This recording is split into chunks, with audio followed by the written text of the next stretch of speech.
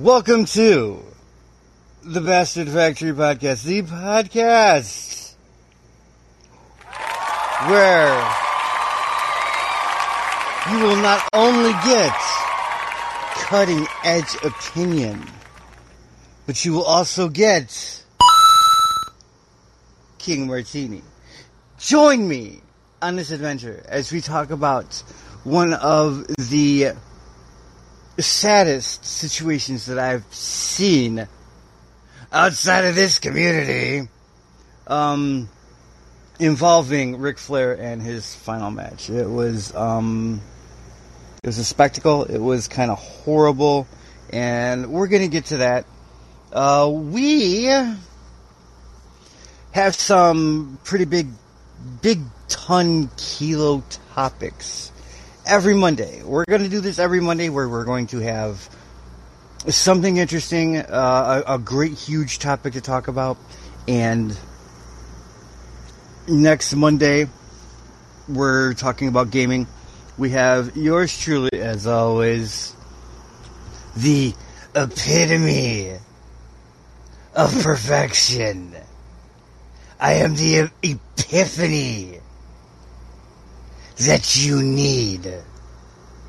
Sir Super Southern, the battle-trusted Battletoad, from Braha, and Iggy McLulls. Don't know too much about Iggy, but I know that she is a forever reg over at the Bastard Factory. Your forum, my forum, our forum, the People's Forum.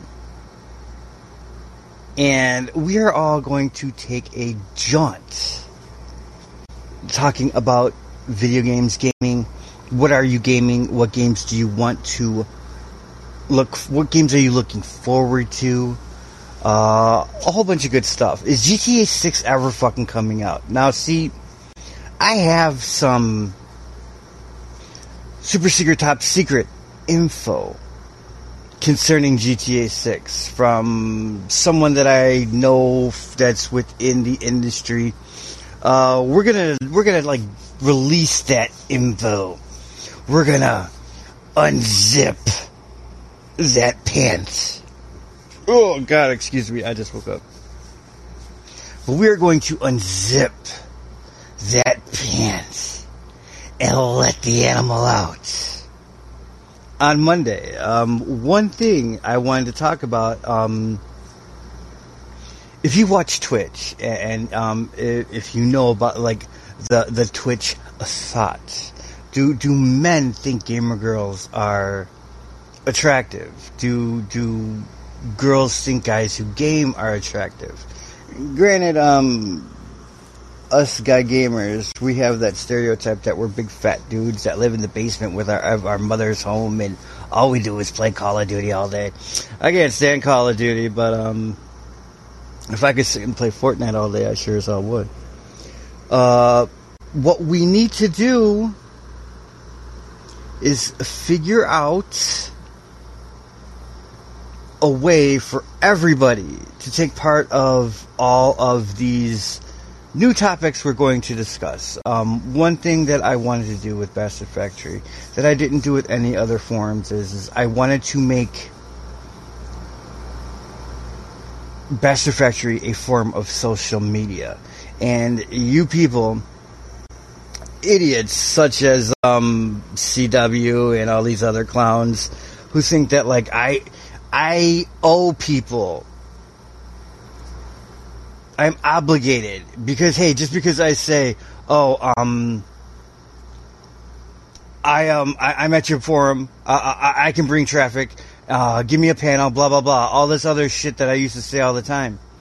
Well, see, that's like a two-sided coin, okay? Because do I have a history of bringing traffic? You're damn sure fucking right I do. I brought Brawlhall back from the fucking dead. If you go look at SG, when I was running the BG, if people who like remember, and people have selective fucking memories when it comes to yours truly, because yours truly actually is everything that he says he is. if you want to just like point the finger at like my past and what I've done, yes, I've brought traffic. I've done all these things I say I do. But because I pick and choose who I do it to, but you expect me to do it, I'm not gonna fucking do it. The first time people I get that vibe that people expect me to bring traffic and they expect me to increase like member accounts and stuff like that, I'm not gonna fucking do it. CW, who I used to have a ton of respect for, she made some fucking post about how I have like this story about how I do all this shit. And it's like I do because I've done it, and people expect me. People think I'm obligated because I tell them I'm obligated to bring traffic and all that magic. That I should do it on command because that's what they fucking want. No, the thing is BF never asked me to like help him. BF never asked me to bring traffic. He never asked me for any of this stuff. He never expected any of this stuff. And that's the reason why I'm doing it. The reason why I am helping with the Lord's work with Bastard Factory is to make it the biggest forum in this community, which, if you look at it, it already is. Because we always seem to have like a decent amount, but we're going to get more members online. We have more members than all the other forums online at the same time. I kind of want to say combined. This community, well, there's only really one site that's community. But the site that wishes they were big in like Bastard Factory, we got more members online than they do.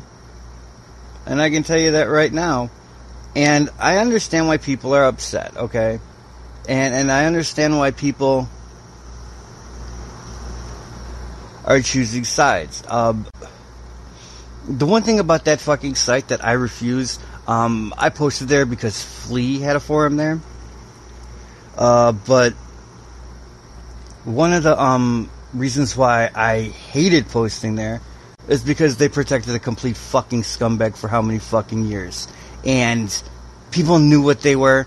And when people brought that point out about that scumbag, and he was a fucking scumbag, when people brought that point out of what kind of a scumbag he was, they just deleted it.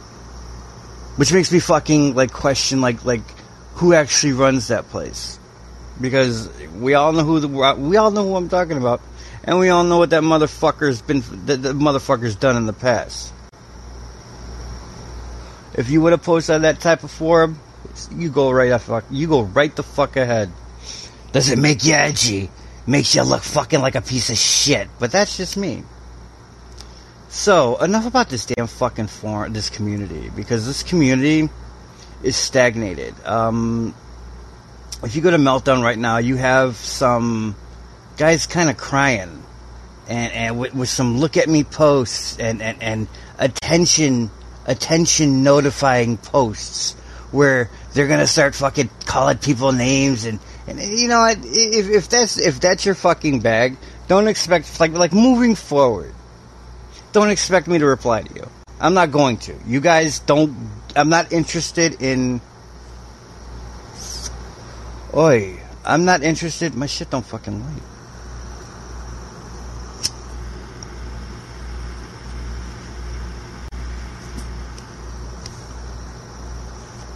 There we go.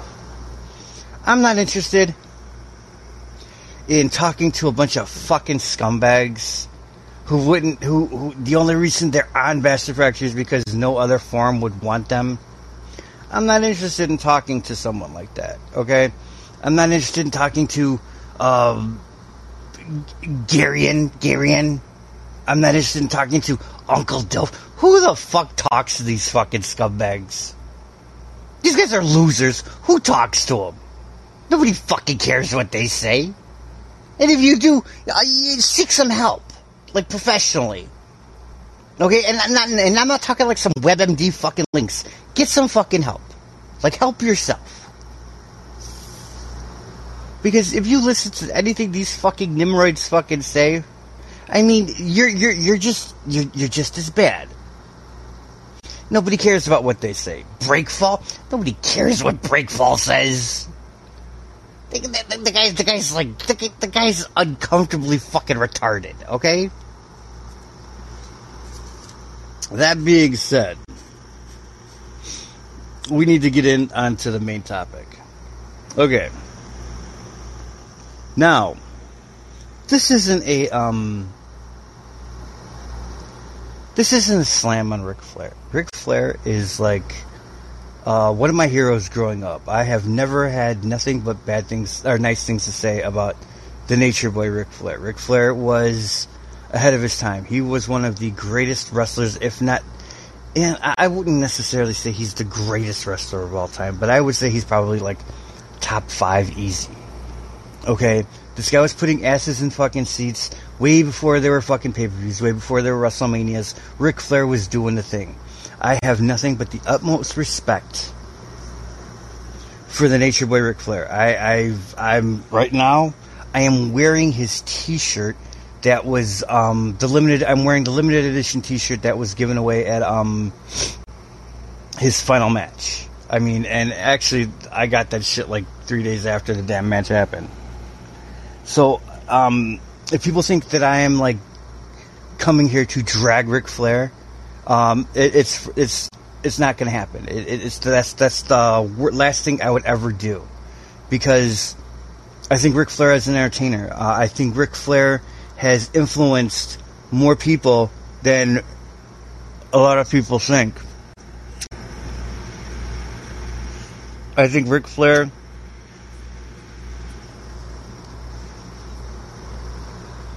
has influenced hip-hop. I think Ric Flair has influenced the African-American community. I think Ric Flair has influenced everything. I think... Now, I wrote in one of like these threads about like the Purple Tape.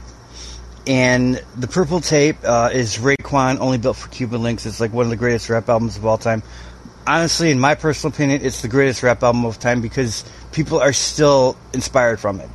It's influenced at least two decades worth of fucking rappers. Okay?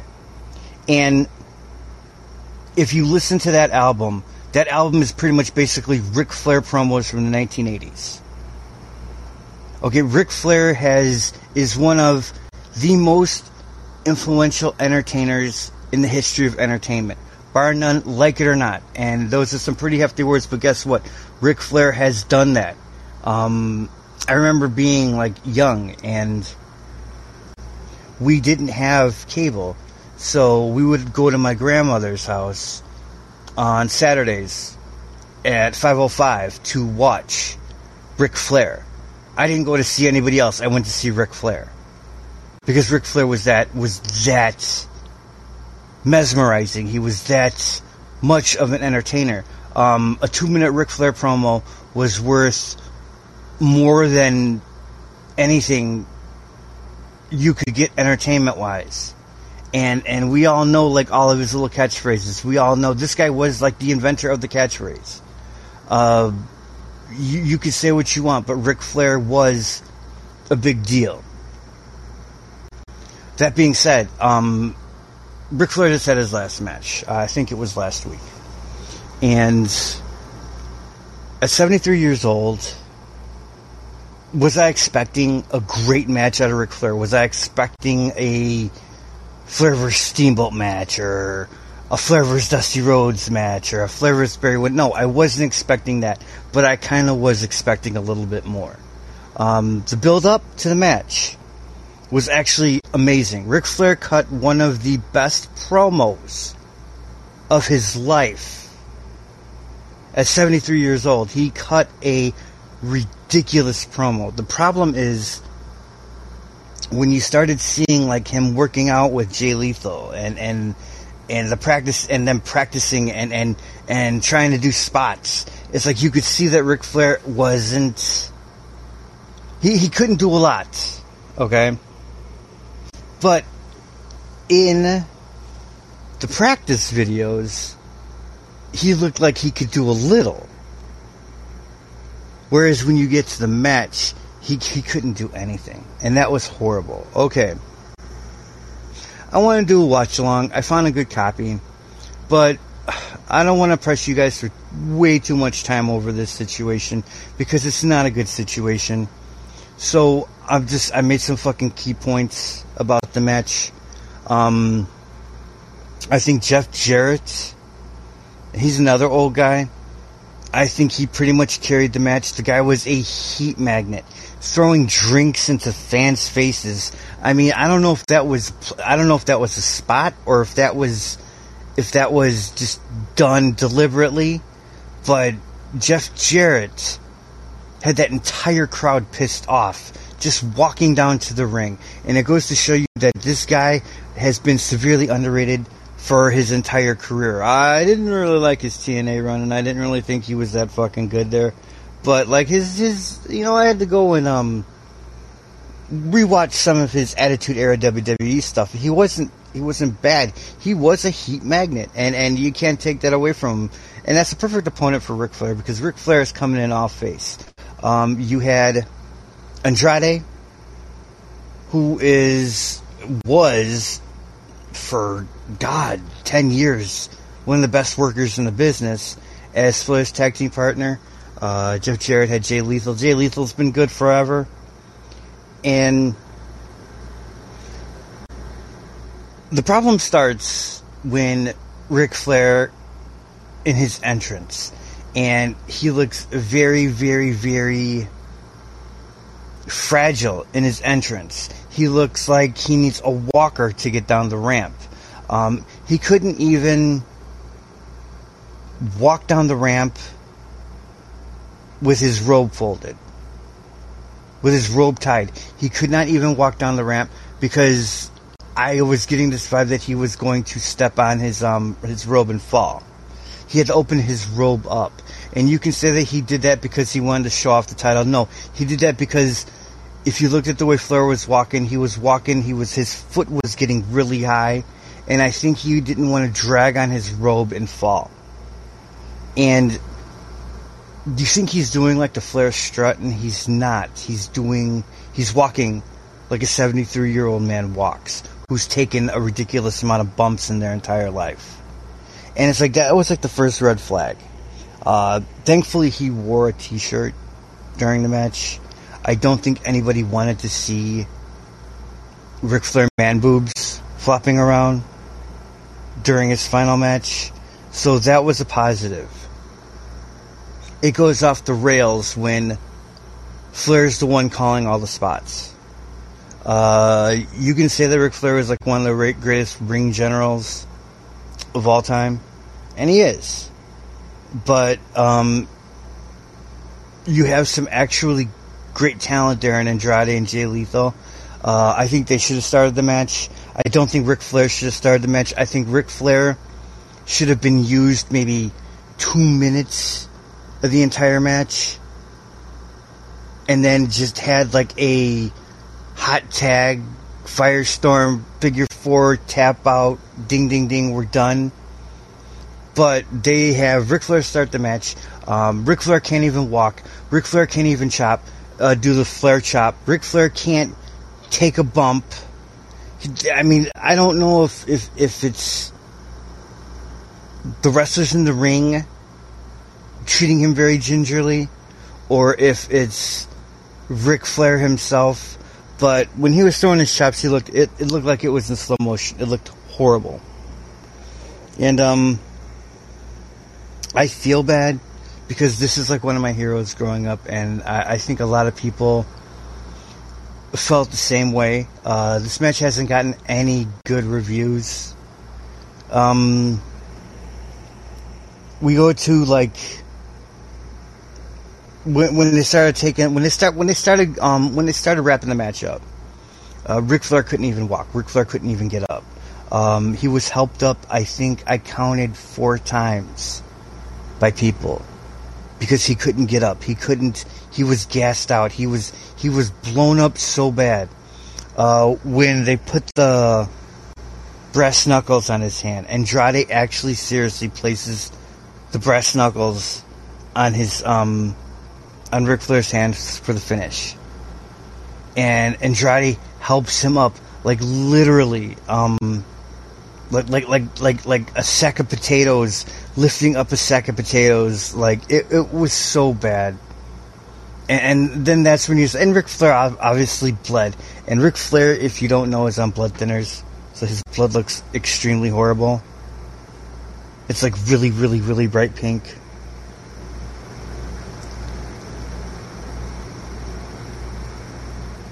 And I'm hoping that this is the last Ric Flair match. But it's like, the thing that scares me is that they drew a huge house. They packed that damn stadium or arena. I don't know which one it was. And something tells me that because they packed that arena, Ric Flair's going to have another final match. And this is the third final match in Ric Flair's career. He had the one with HBK, he had this one, and he had one with Hogan.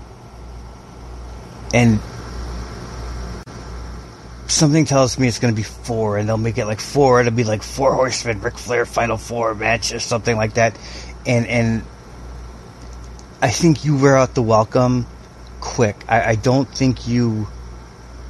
I think it's like, here you get Ric Flair's final match. You had wrestlers in the fucking stands. You had Taker was there, and Bret Hart, and that fucking walking albatross Mick Foley was there.